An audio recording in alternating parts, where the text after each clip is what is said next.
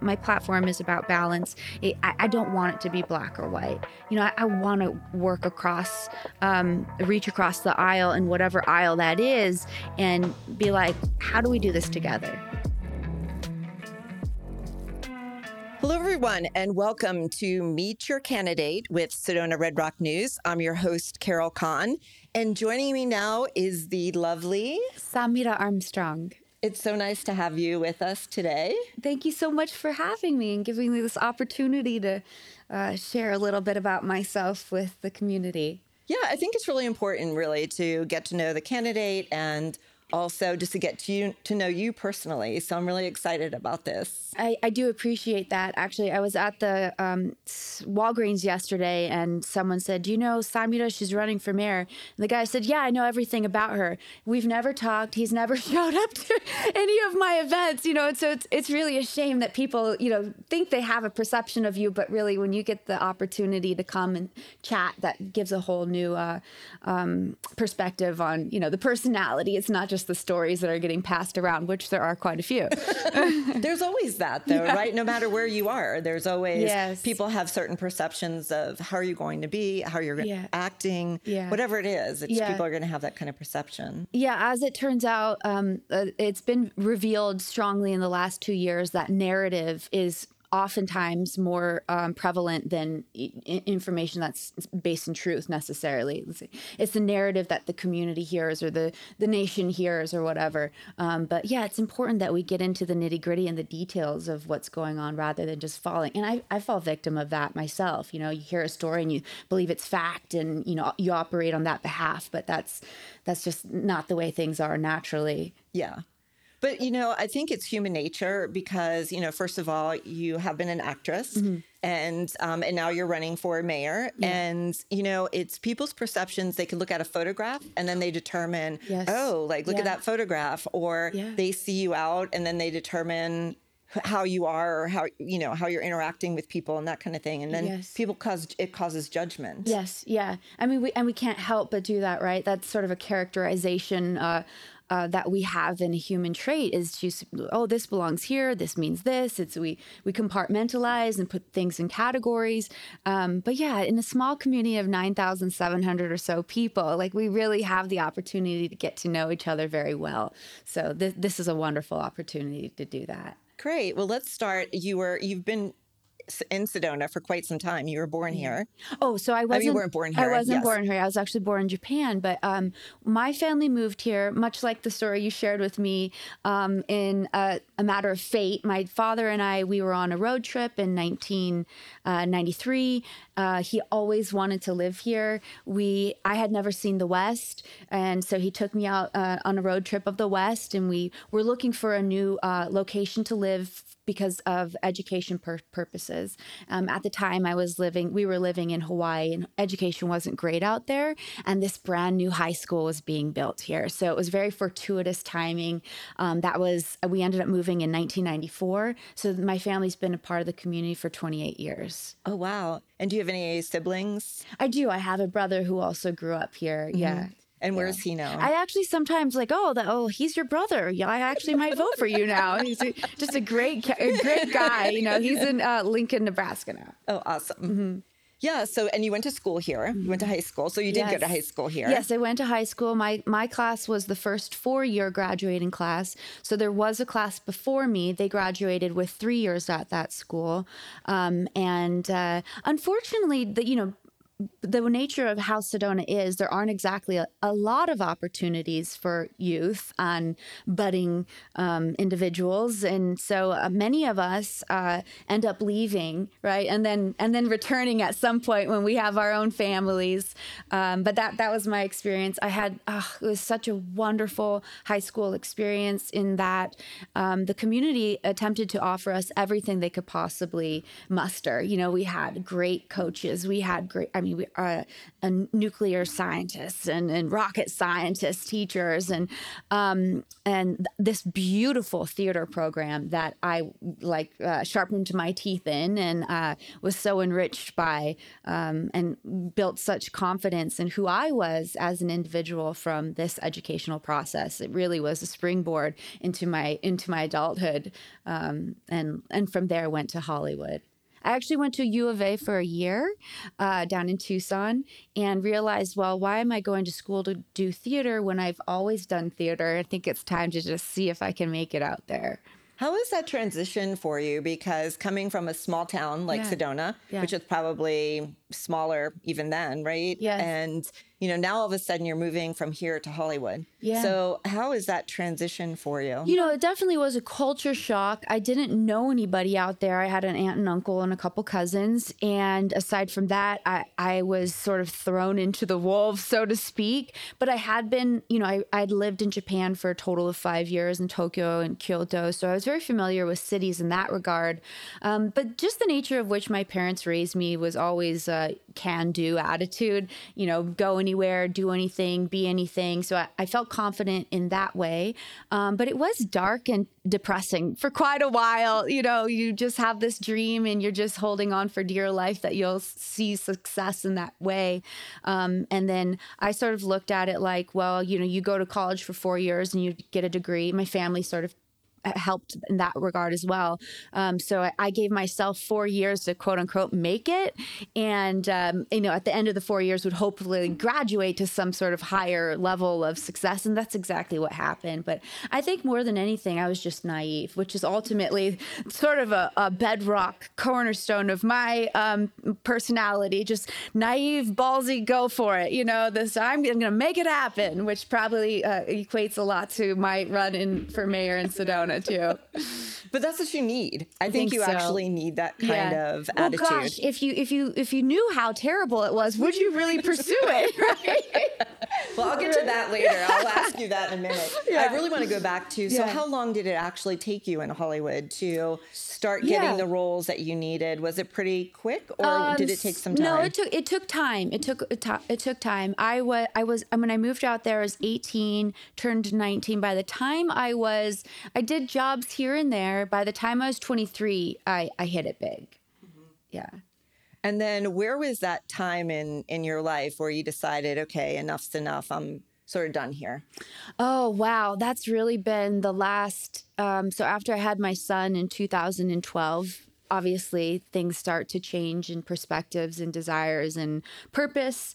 And also the industry itself changed drastically. It was around that time when I started looking at property in Yarnell and all over Arizona, thinking maybe I should be coming back soon. And also things have gotten far more remote, as you know, in terms of being able to audition for things. You don't need to go in person. You can do it on video. And so I started contemplating that probably strongly around 2016.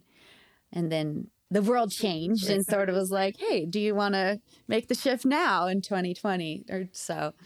Yeah. Talk to me a minute about Hollywood, because there is definitely this attitude that you have to have, right? And then this little bubble that you actually live in while you're there. Yeah. The funny thing about the bubble is you have no idea you're in it. Mm-hmm. You're very naive to the rest of the world experiences unless you're out in that other states, other parts of the world experiencing it outside of work. But the thing about Hollywood is you're on a schedule at all times. It's probably one of the easiest jobs you can have once you get the job, that is, because that's the real struggle is getting the job, right? But I think, too, I learned so much in terms of developing my character, allowing no not to be a heart-stabbing experience, because you end up hearing it so often. And we were talking about manifesting and whatnot. And it's this can-do attitude, letting things roll off your back, as the sifting and sorting process of what is right for me, what isn't right for me in terms of roles, and then being of service and showing up and being professional. And so I learned so much through the 20 years that I was out there in negotiating deals with human beings and different personalities, and how to how to present myself in a way that was respectable, which, was a journey. There was a time I was dancing on tables, and and then there's a time that I would have been appalled to see such a thing. So it's an evolution as you go through a human experience, but particularly out there, it's an interesting thing. And it was hard for me in that I never wanted to be quote unquote famous, but I was more interested in the characters. But characters, you don't get the characters unless you're on a list that requires you to be somewhat of notoriety, so it was a challenging balance. Sort of like playing the game was the most difficult part of what I had to do. Where was that turning point for you where you thought, like, okay, like I sort of made it, like now, or did you ever feel like you made it? Yeah. Well, the turning point, and it's sad because the turning point was probably at 23, 24, 25, and then it was all downhill from there. I'm just kidding.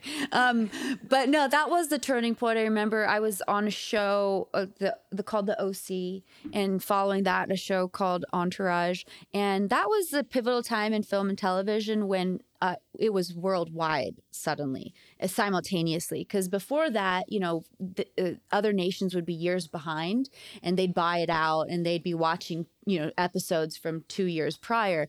But during the OC, it was global. And so that was a wild experience. And the strange part is, from day to day, the day prior I got the day prior to the day I got the job, nothing in my life had changed. I hadn't been extra good that day as an actress. It was just that right moment, right time sort of thing. And that can be hard because you've got no control over that. All you have control over is showing up and being prepared, and then the rest is up to the fates. So, do you, in some form or fashion, like now it's been some time since you've actually been that, but does that celebrity kind of ambiance follow you wherever you go, especially like now, or is that pretty much taking a back seat? Yeah, I think the show was so significant. Both Entourage and the OC were so significant. It's really left a mark in people's core memories because it happened during,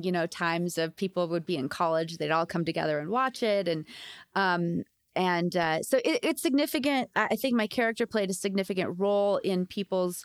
I played the girl who was sort of the outcast, but confident, but wasn't going to go with what everyone else was doing, but was kind and quirky. And I think a lot of people relate to that because not everyone fits in. And so to answer your question, I think it's more character driven than quote unquote celebrity driven. But I've always appreciated when people come up and said, "Hey, I really liked your character," or that's why we do it, right? That's why we act to give value to other people's experiences so that they don't feel alone, maybe so that they can relate to the character or be inspired by or absolutely hate the character even. So it's nice when you get feedback like that. And that part of life for you is make-believe, right? I mean, because you're acting, and so it's sort of like that make-believe persona, if you will. So at what point would you say in your career was this moment that you had this aha moment for you? Was there a learning experience or something that you may have gained from that was really a life-changing experience for you? In terms of shifting towards a realization, because sometimes when you're in it, right? Mm-hmm. We were just talking about being a celebrity, and then you're in actually, that's funny you say that because there was a life-changing moment when I realized that the acting wasn't just between action and cut, and that that a large part of that industry was acting. You would have to act in your everyday life. And I don't like that feeling. I like being authentic. I like being real. I like when people are real with me.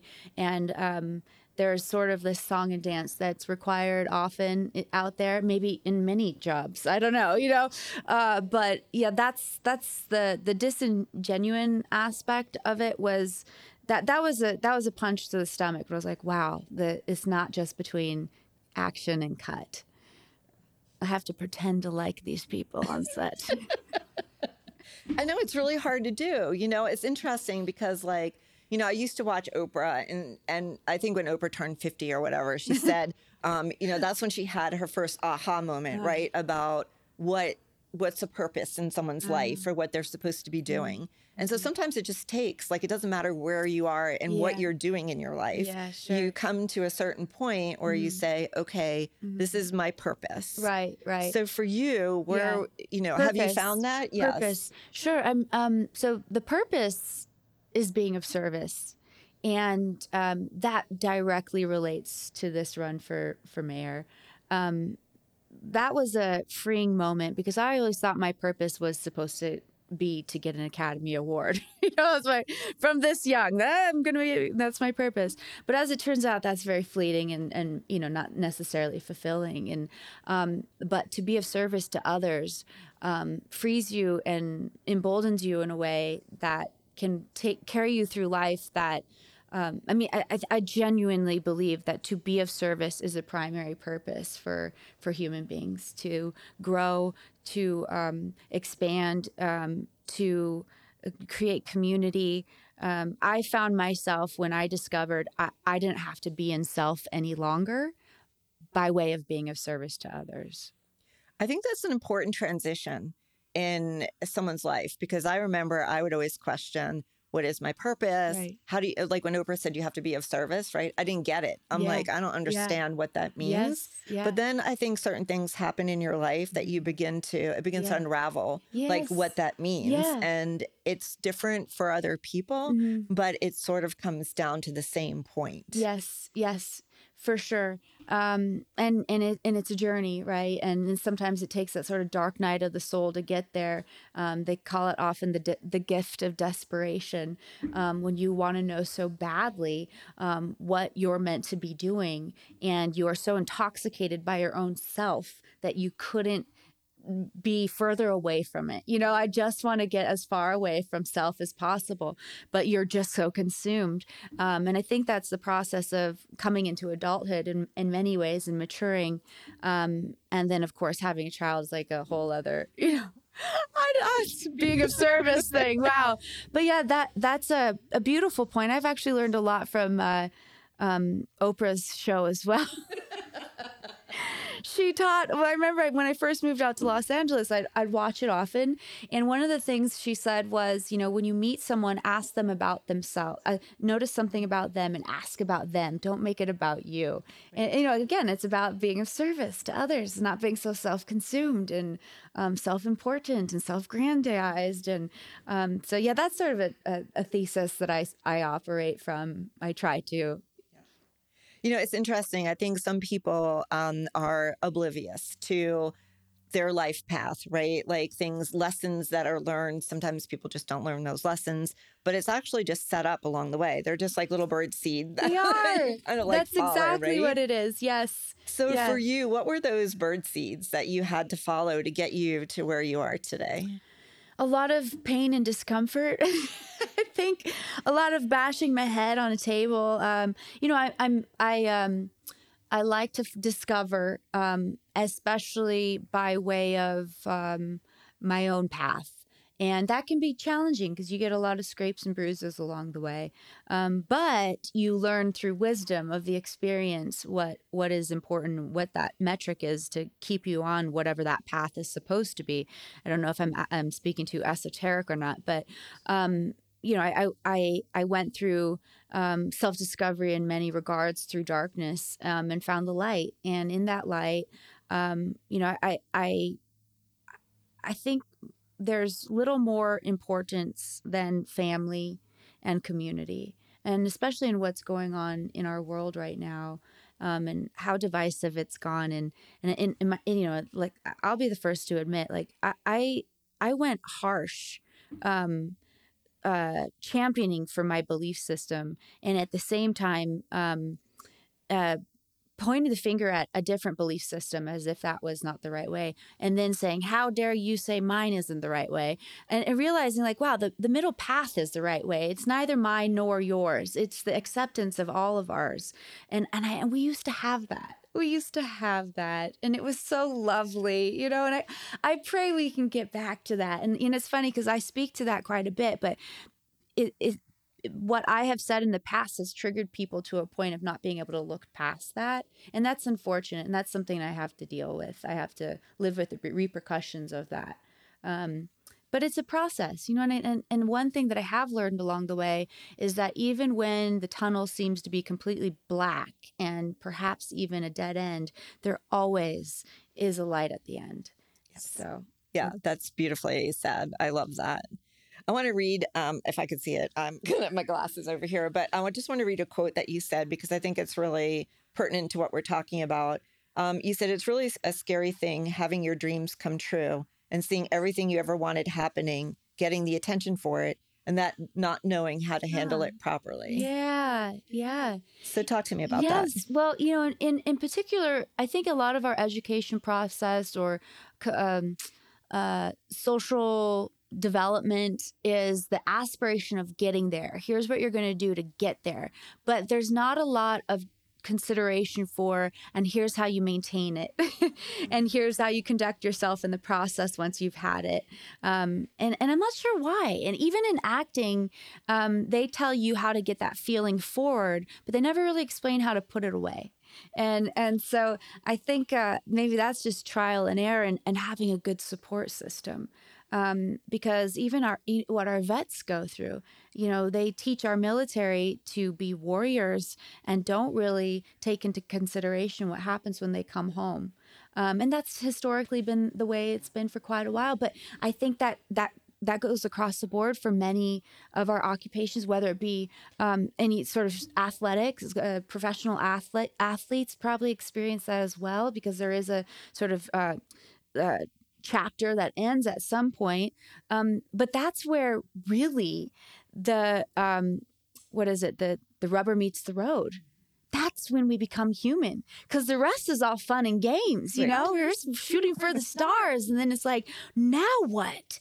And without that path that's been in your forefront of your mind for your entire young childhood or young adulthood, that's uncharted territory. And that's when the character that we develop as young people has to really come forward and give direction appropriately.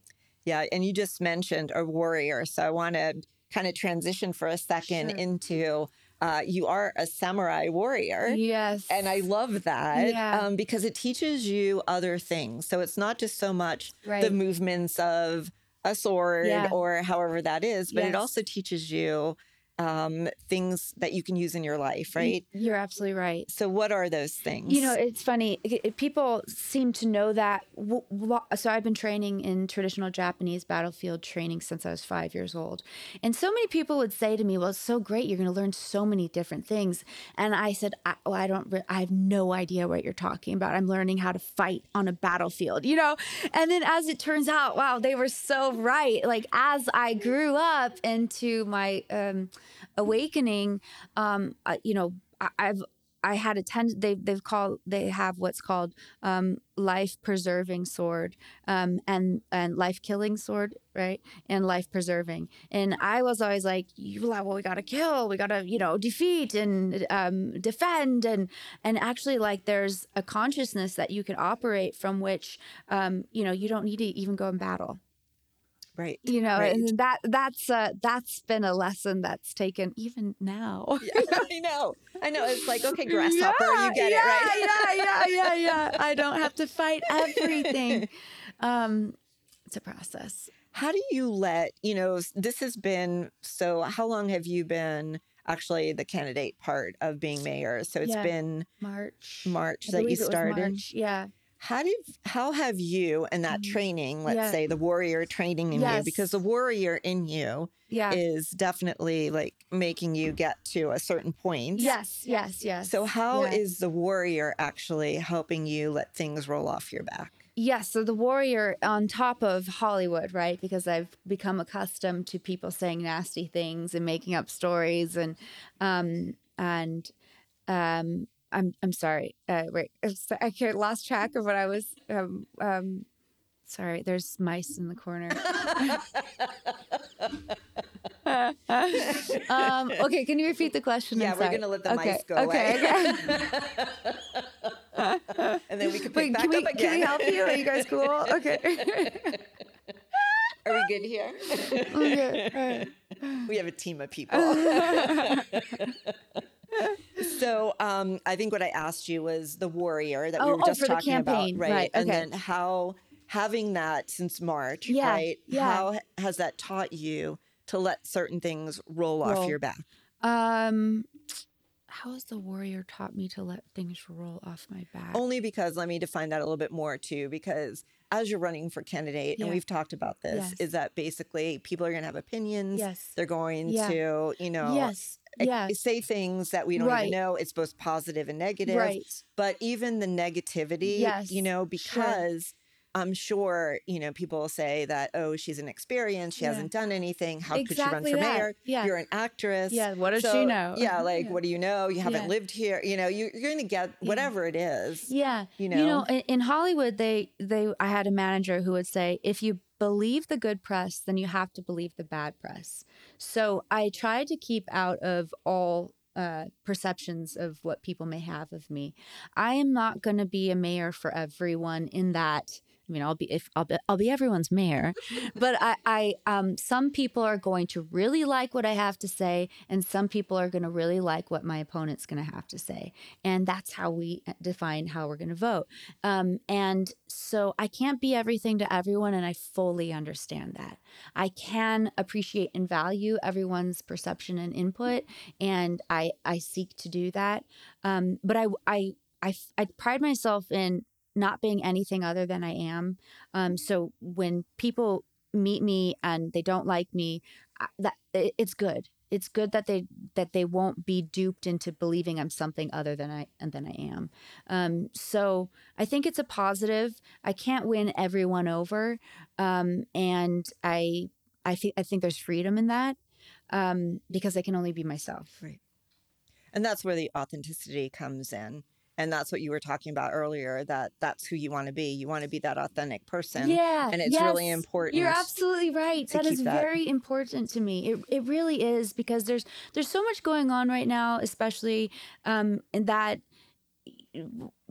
we just got to keep our feet grounded, and we got to be real, and we got to, I think one of the things I would like to be as a quote unquote leader in the community, if I get that opportunity, is to be able to withstand the hits, because there's something to be said about accepting people's perceptions and opinions that aren't in conjunction with who you are, but still valuing that they have their own perception.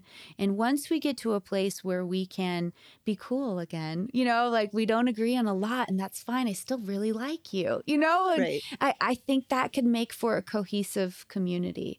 And so there's elements of, there's layers to what's going on. There's sort of the social community, the social construct of our community. And then there's the quality of life construct of our community and the policy driven aspects of our community. And we have to, as much as possible, my platform is about balance. I don't want it to be black or white.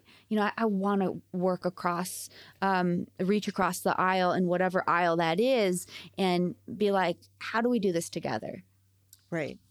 And I think what's really interesting, we're just talking about authenticity and being authentic, right? But it's almost like the opposite of that is in politics. How do you actually be authentic in politics? Yeah. Because the two almost don't even meld together. Right.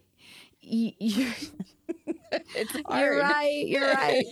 Oh my gosh. Yes. Well, there's a perception of how politics is supposed to operate. And I think instinctively people are sick of it. And, like, you're supposed to look like this. You're supposed to have this much experience, and you're supposed to, but look where that's gotten us. And I think many people resonate with that there's a bit of a discord with do we really want politician? Do we really want a politician? Have you heard anyone say, I really want a politician?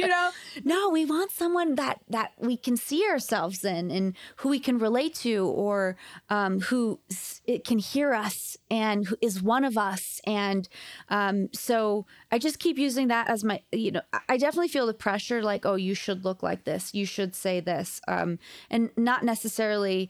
It's a consciousness. It's not necessarily from individuals, although people have suggested I dress a certain way. But I think with me, you're gonna get what you're gonna get. And I love acting, but I refuse to do it in my normal life. No, I think what you're saying is really interesting, and I love that. And just in the short time you and I are talking, I really feel that you're authentic and you're honest, and that's how you want to move forward.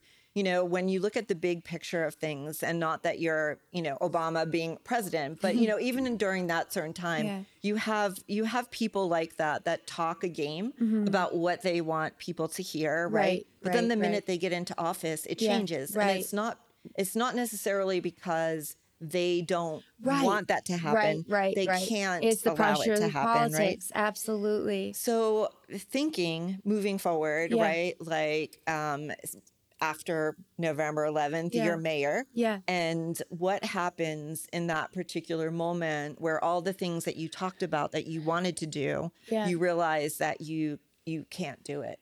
What happens then? Why does that happen? Why is that going to happen? Why can't I do it? No. I hear what you're saying. No, and I love that. I love that. But in all reality, right? There's things that are probably going to be able to happen. But then there's things that you're not going to be able to control. Absolutely. And that's why we all have to be very careful about like promises that I promise it. But my intention is to represent exactly what I'm talking about right now, bringing quality of life back for our community between businesses, residents, and tourism. Because tourists right now, I've heard people in Uptown say, had I known Sedona was this junky, I wouldn't have even stopped. And that is not the reputation we should have. There's no reason for that. I don't know, being a singular individual on a council of 7, that I might get a majority in terms of policy votes and that would reflect what I've been campaigning on. I don't know if I can get that done in 2 years, but I certainly can represent it while I'm in there. And hopefully work with the others, because they're, it's like a Venn diagram, we're all these little circles, but there are moments of collision that we agree on things. So hopefully at the beginning of the year, when the city council sets the priorities, that we can come together and say, this is what the community's saying, and this is what they really want. And if they voted for me in a majority, that means they really, really want it, right? That means they're ready for change. They're ready for a shift in the trajectory of where we're heading. They don't like the way things have been going. So we need to scrap the priorities that have been in occupation for the last 8 years and set the tone for what really seems to be on people's minds. Mm-hmm. I think what's interesting is, and I love this, it's that when you have fresh eyes looking at something, right? It changes the perspective of like what things need to be done. The modus operandus. Yes. My foot is funny. Put it down. Oh, stop tapping. Got it. Okay. The mice are telling you to stop. Okay, my bad. Sorry. Maybe this is what happens when I wear shoes. Too noisy. Okay, there we go. What were we? What did I say to you? What was that? It was a good one, too. It was a good one. Oh, no, new eyes. New eyes. Fresh new eyes on things, like looking at. Yes. Let me just ask that again, so then that way. Sure. Okay. Okay. So basically, what I love about all of this is that you come from a perspective and you're looking at things with fresh eyes. So how do you think your perception could change the way that people are constantly looking at things here? So I think I have a unique perception in that I was raised here. I saw what it was like 28 years ago, 25 years ago, 15 years ago. I've been here in and out the entire time. My family's lived this experience. I understand how things have ebbed and flowed within the economy of the nation, with how that has affected our tourism industry, the housing crisis that we're in, and yet I have not been embedded into the modus operandus of how we've operated, and I think that's the special nuance of having new eyes, but also having a template to base what we've been through. So it's not like I'm a complete outsider. I'm an outsider to the way that things have been done. So I can look at things and be like, well, maybe we should try that here. Maybe that doesn't work for the community here. Versus, the pressures of just the nature of operating within a box and it's often like a safety zone. And I don't have that box yet, so I think I could bring a lot to the way things are. I want to see metrics. I want to see data. I want to see if we're gonna have goals, we have to determine, are these goals effective now for the future? Does it make sense for the money, for the cost? Is this going to affect our community and the children and our elders and our businesses? I want to bring all of that to the table, and I've been to enough council meetings and in enough budget meetings, whether it be the chamber or the city, to understand now, okay, there's some questions that aren't being asked. At first I was like, are there meetings beforehand? And it's like, no, this is it. I'm like, okay, there's some questions that aren't being asked or are not being considered. And part of that, I think, is that the nature of the council is very specific into the individuals that are on it, because it doesn't pay anything. It requires some time. So if you're operating a business that, do you have the time to go and do that? If you have a young family, do you have the time to go and do that? And so you kind of get an element of, 65 to 85 years old individuals. And then, nobody I shouldn't say, I think my opponent really wants to be, I was going to say nobody wants to be a politician, but I do not agree with that statement. I think there are a lot of people who want to be politicians.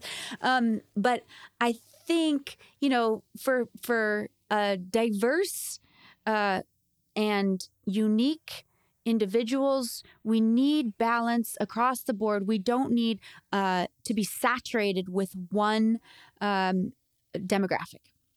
And right now, I genuinely feel that's the case. And you find that because majority of the time, the council votes 7 in unison. And I don't think it should be like that. There needs to be diversity of consciousness. I'm going to throw something out at you because I've really been thinking about this, and I've also been participating in these films that are talking about over-tourism for the last 3 weeks. Yeah.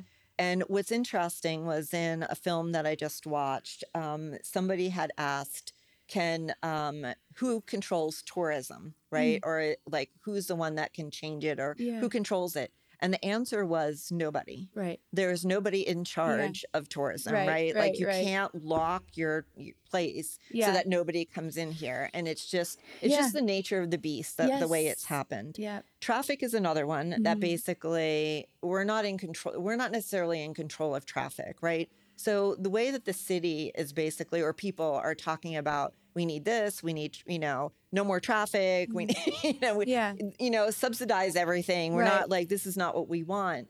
But it's not really the reality of like the situation. See, you should be on council. I just need one more job. Yeah, right. But what I believe in that we really need to work on is the economic development of our town. Because what happens, and think about this for a second, and I'm sure you have, but what happens one day, like to just say, like, we experienced COVID, but COVID actually brought people here, right? But if it was the other way and nobody shows up here, right, it's a detriment to our town. Yes. So, you have Cottonwood that's working with wineries, and even the wineries are looking at distribution across the country. So their wine is getting out. So it's a business, right? Yes. And then you have Camp Verde, that's agriculture, and they're looking at barley and making craft beer and all that kind of stuff. So they're creating industries, right? And Cottonwood used to not even have an industry. Correct. And so now Sedona is in competition with the industry in terms of workers that we never had before. They were willing to come up here and drive and work for our tourism industry. Now we're in direct competition with them. I think, and I've said this before, but the gift of desperation, when you're desperate, creative in ideas, ingenuity come to the forefront out of need. And I think we are reaching that threshold. But you're absolutely right in that we need to be open to considering other elements other than strictly tourism. And I'm nervous to say that because when you say we need other industries other than tourism, that means automatically, just by nature of how narrative works, you're against tourism. I am not against tourism. Correct. I'm very much for tourism. I think these small businesses that we have in town, they live and die on around tourism. But we need to be flexible and creative with what else can we bring in. And you've mentioned a couple times the film industry. That was something that we had a long time ago. The tech industry is something now that we can have at our fingertips if we have the right infrastructure in terms of fiber optics and bandwidth and whatnot. And these are things that I think my belief is when you create a community. So right now there's a bit of discord, right? There's a discord in the way, oh, the chamber was doing this, the city was doing this, the tourism's doing this, and everyone hates each other. You know, it's like everyone else's fault. We need to mend that discord. We need to come back to a place where we're all on the same team. And then in doing so, utilize the money from tourism to really benefit the community. So the community is not up in arms over tourism anymore. And we're seeing the fruit of the labor of tourism that we suffer through from time to time, which is, again, time to time. It's not year round. And once we experience like, wow, we're really being nurtured by tourism's sales tax. And then we become a drawing point, and in terms of law of attraction, we become a focal point for people who want to move here for the quality of life, and they want to build roots here, and they want to bring their industry with them, and I've met so many young, well, I say young, I'm 41, but young, my age, families, husbands, wives, boyfriends, girlfriends, who have left the city because they can work remotely, whether it be on social media or they're a writer or they're a professor online, and they're building their roots here. And that's where that turning point for economic development is going to come. There have been so many unique businesses that entrepreneurs have sprung up in the last 2 years because Sedona is a wealth of opportunity, possibility. You think it, you can see it. I used to experience that quite a bit in Los Angeles. Not so much, it's gotten more complicated out there, but it used to be in Los Angeles, you could be a writer, you could be a clothing designer, you could, create, a new drink. And that's really what we have here. And so we have to operate in a way, and this is part of, one of my platform pieces is that as city government, I would like to look at policies and regulations that would make it easier or walk back to make it easier for businesses to thrive. That is vital to our success. I heard a story from an engineer in the Verde Valley who said years ago he would go to Prescott all the time for schooling, and he watched Prescott implode because they're very much like, no, we're not going to build that. We're not going to do that. We're not going to do that. But while it was imploding, the valley around it, Prescott Valley, was thriving. And so, we have to consciously approach development, of course, and we don't want to just knock everything down and build up and more dense and whatnot, but to be open to thoughtful, conscious business, which there are here. I mean, that's such a beautiful element in Sedona, is that consciousness is actually a focal point of what we're all doing. We're all aspiring to grow.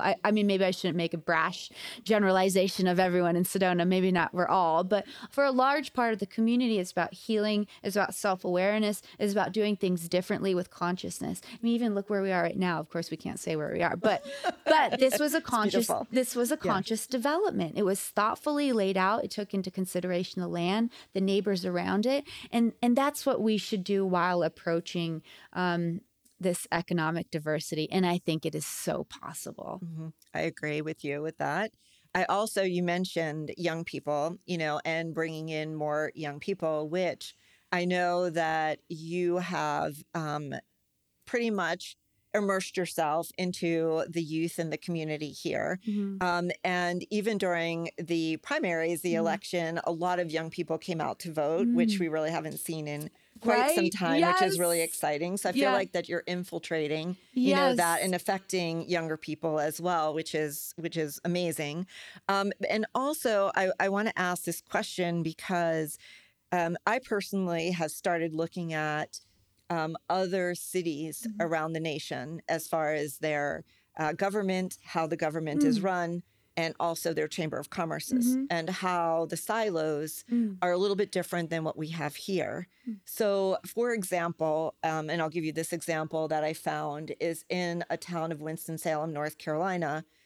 they were having issues finding teachers to come teach at the schools, and they weren't quality teachers, right? So they were at a loss as far as how are they going to bring in teaching for their students. So basically, they found a grant, and they're working with area colleges to initiate teachers to come into the schools. So it was a clever way, I believe, and that was actually done through the Chamber of Commerce. And so I thought it was a very clever way to solve a problem, right? Yeah. And it was something that I learned about that, even here, trying to find teachers for our schools and that kind of thing. Right. So in that investigation and that research, have you spent any time looking at other cities and how they might adjust to tourism or traffic or anything like that? In particular, the short-term rentals and whatnot, and how other cities have dealt with inability to cap or regulate. There's a place, in Vail, indeed, they have a deed restricting process for housing. That was more. So my approach, people are like, oh, she doesn't want big government. And I'm like, yeah, I'm very much pro private industry thriving. And I feel like when government gets their hands in things, they're not the experts. It's not their expertise in terms of this vast generalization of micromanaging everything. I want to give as much opportunity to private industry to make those decisions for them, and they'll know if they're successful because they're going to fail and they're going to crash and burn, or it's going to thrive. So yes, I have looked towards other cities. You mentioned the chamber, and I'm really excited about this mending potential, because as I mentioned, there's obviously historically some discord going on there. There's some new leadership in the chamber, and I'm really excited. I think the two women now who are at the top, I have so much confidence in them because they genuinely feel, to me, to be authentic, to be leadership is important, because whether or not you can nail someone on a lie, you can feel it. And our community is very intuitive. So we are at a pivotal point in that we can utilize things that traditionally we would have sort of thumbed our nose up at, and the chamber being one of them. And whether it be, the chamber goes its own way, or it becomes a DMO separately, and whatever that looks like, we're in really good shape to move forward and be open to ideas. When you don't trust people, you won't hear their good ideas. And I think we have the ability, we are at the point right now where we, I've called the city council out on a couple things that they've done that I disagree with. And the most upsetting part is when you say, hey, this is what you did, and they deny it. Kathy Consuela, I have to give her so much credit. There was a situation, we disagreed on something, and she said, you know what? We were wrong about that. Oh my gosh. If I could, I'd vote for her right now, even though I don't necessarily agree with everything she votes on. I think there's nothing more integral to a community than people who are willing to admit their own humanity. And that builds so much trust and faith in a community. And that's when those creative ideas can come forward, because we don't have to agree, but we have to be truthful and honest. Right. But it also talks about communication. There has to be communication. And if you're honest with the communication of why, if you say, if you told your child, no, you can't do that. Right. And they don't know why. Yeah. And you don't explain why. Yes. They never know what that is. Yes. But the minute you explain why. Yes. So it's sort of like we're talking to children in so many different ways, right? Yeah. Oh, I'm not sure if that's the line I want to take out of here. We're talking to the community is like talking to children. No. We're talking to children. No, but I think what you probably mean also is having the patience and the genuine care to care that child understands what you're saying. I think, and just with people in general, and I think, another thing too, when you, move into a role like mayor, for example, let's say that you have 6 other people who are not going to agree with you. And sometimes policy may be really difficult, and it's not going to go your way only because it's the same old, right? Yeah. How are you personally going to handle that? like a throw a tantrum or I mean, because it's 2 years. Yes. So how are you going to be able to adjust to that? I'm really hoping at the beginning of the year, as I said, the priorities get set and that we're at least on the same page. And so, when I look at the council, it's like that person really likes this. That's their pet project. That's their pet interest. When we know what we're really about, then it's like, it's not personal, right? It's just, this is what I represent. And if we can't come to agreements, if I get slammed down every single time on that's just the way it is. But the good news is I have the community behind me who feels the same way. We're supposed to be acting on behalf of the community. I think one thing that's really important is that we have transparency and accountability. And I think we need to know exactly how the council votes. There needs to be a complete data collecting of that and that it's very legible. Down at the Capitol, they have something, it's called the RTS system, where the community, the residents of Arizona can basically sign up for a what's the word, account. And when legislature votes on something, as a resident of Arizona, you can, the night before or the week before, vote your interest. Now, of course, that doesn't actually change necessarily what the legislators will be voting on, but they'll know how their constituents feel about it. We need to be hearing the voice of not just the squeaky wheel, but the entire community if possible. So that would be a really good, if we could have a system like that, simple software, and how many people, this many people, is not just like a survey that goes out to 500 people, but this is the policy we're going to be voting on. The news puts it out, the newspaper puts it out, weekly or whenever ahead of time, so that there's, and they do, but people don't often read it, so that the community knows they have the opportunity to be heard, not just the 3 minutes, but ahead of time. And then a metric that determines exactly how each council member votes, so that we know, do we want this council member back? Is this the council member we go and talk to? Why did you vote this way? Because not everyone could watch 3 hours of council meetings. They're like, yeah, it's an open meeting, but it's also like, I have a life, is what I hear people say, because I don't. So, which is another good point as far as the length of the council meetings. Right. Right. So I do want to ask another question about, you had made comments. First you kind of said, and this is sort of like, I feel like for you, it's take charge, right? Mm-hmm. But you said it is a time to take back our lives, our rights, our freedoms. So, and that's a pretty strong statement too, as far as like what that means. Yeah. So it is strong in that these are our God-given rights. I believe, as Americans, people come here from all over the world.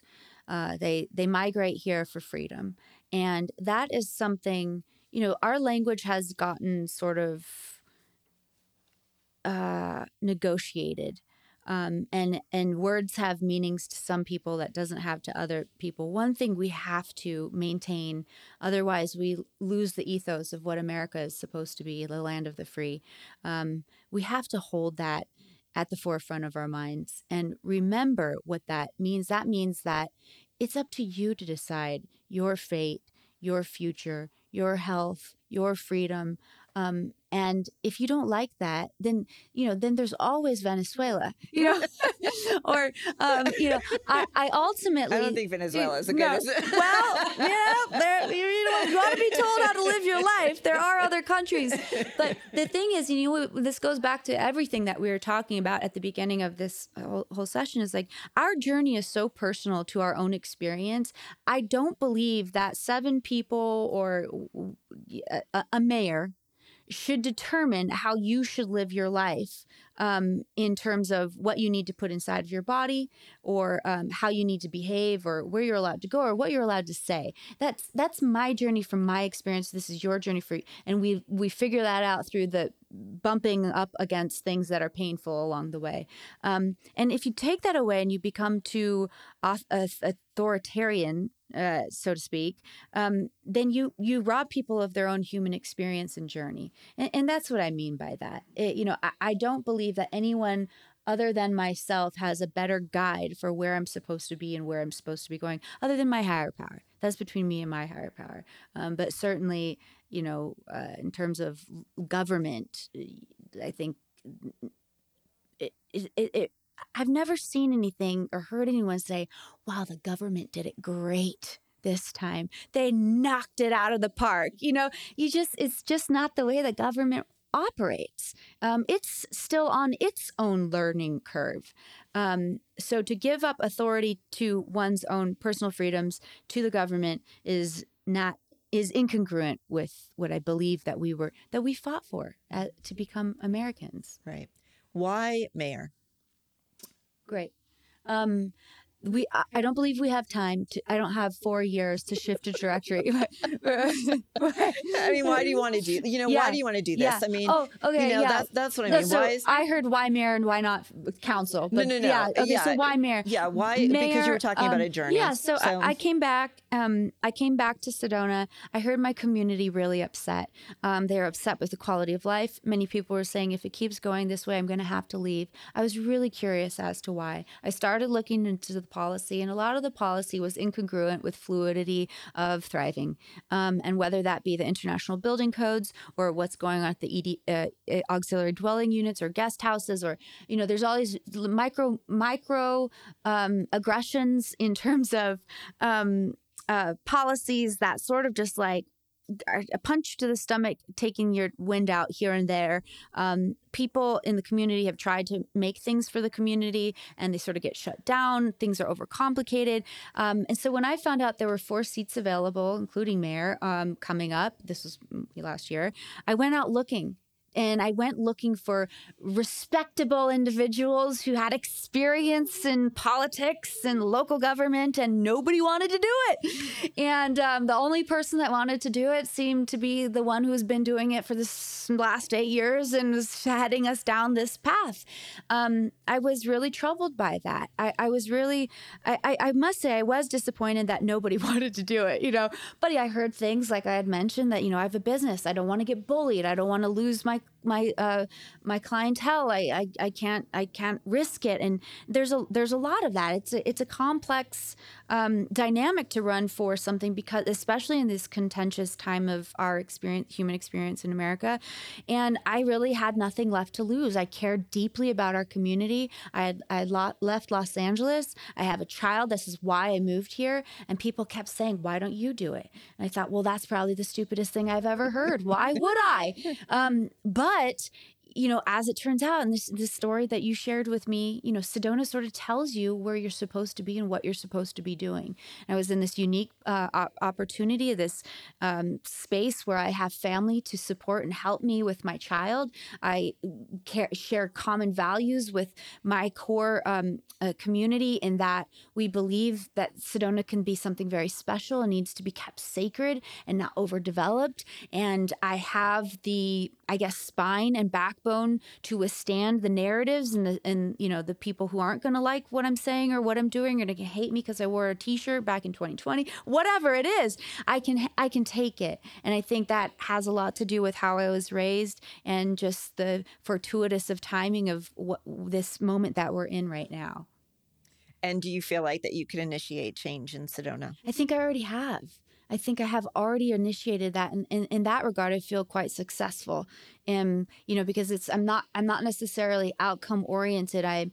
I'm oriented in creating the wave that will perpetuate us back onto the right path. So whether it's me in office in 2 years, or for the next 2 years, or it's just me getting everyone really riled up right now to wake up and see what's going on out here. I've done my job either way. And is there one word that you can use to describe how you're feeling right now? The word comes to mind is hopeful, which is a really nice place to be, because the opposite of that would be bleak. And I think that many of us have felt that in the last 2 years.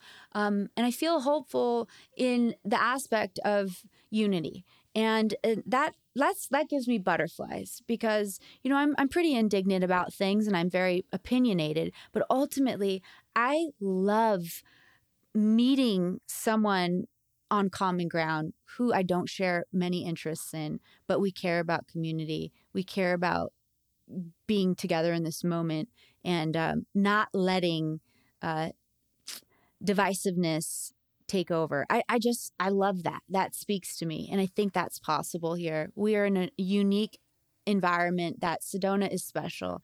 It's built on vortexes. It's got rich history. It's got very unique individuals moving here, fleeing cities, but deep roots of community.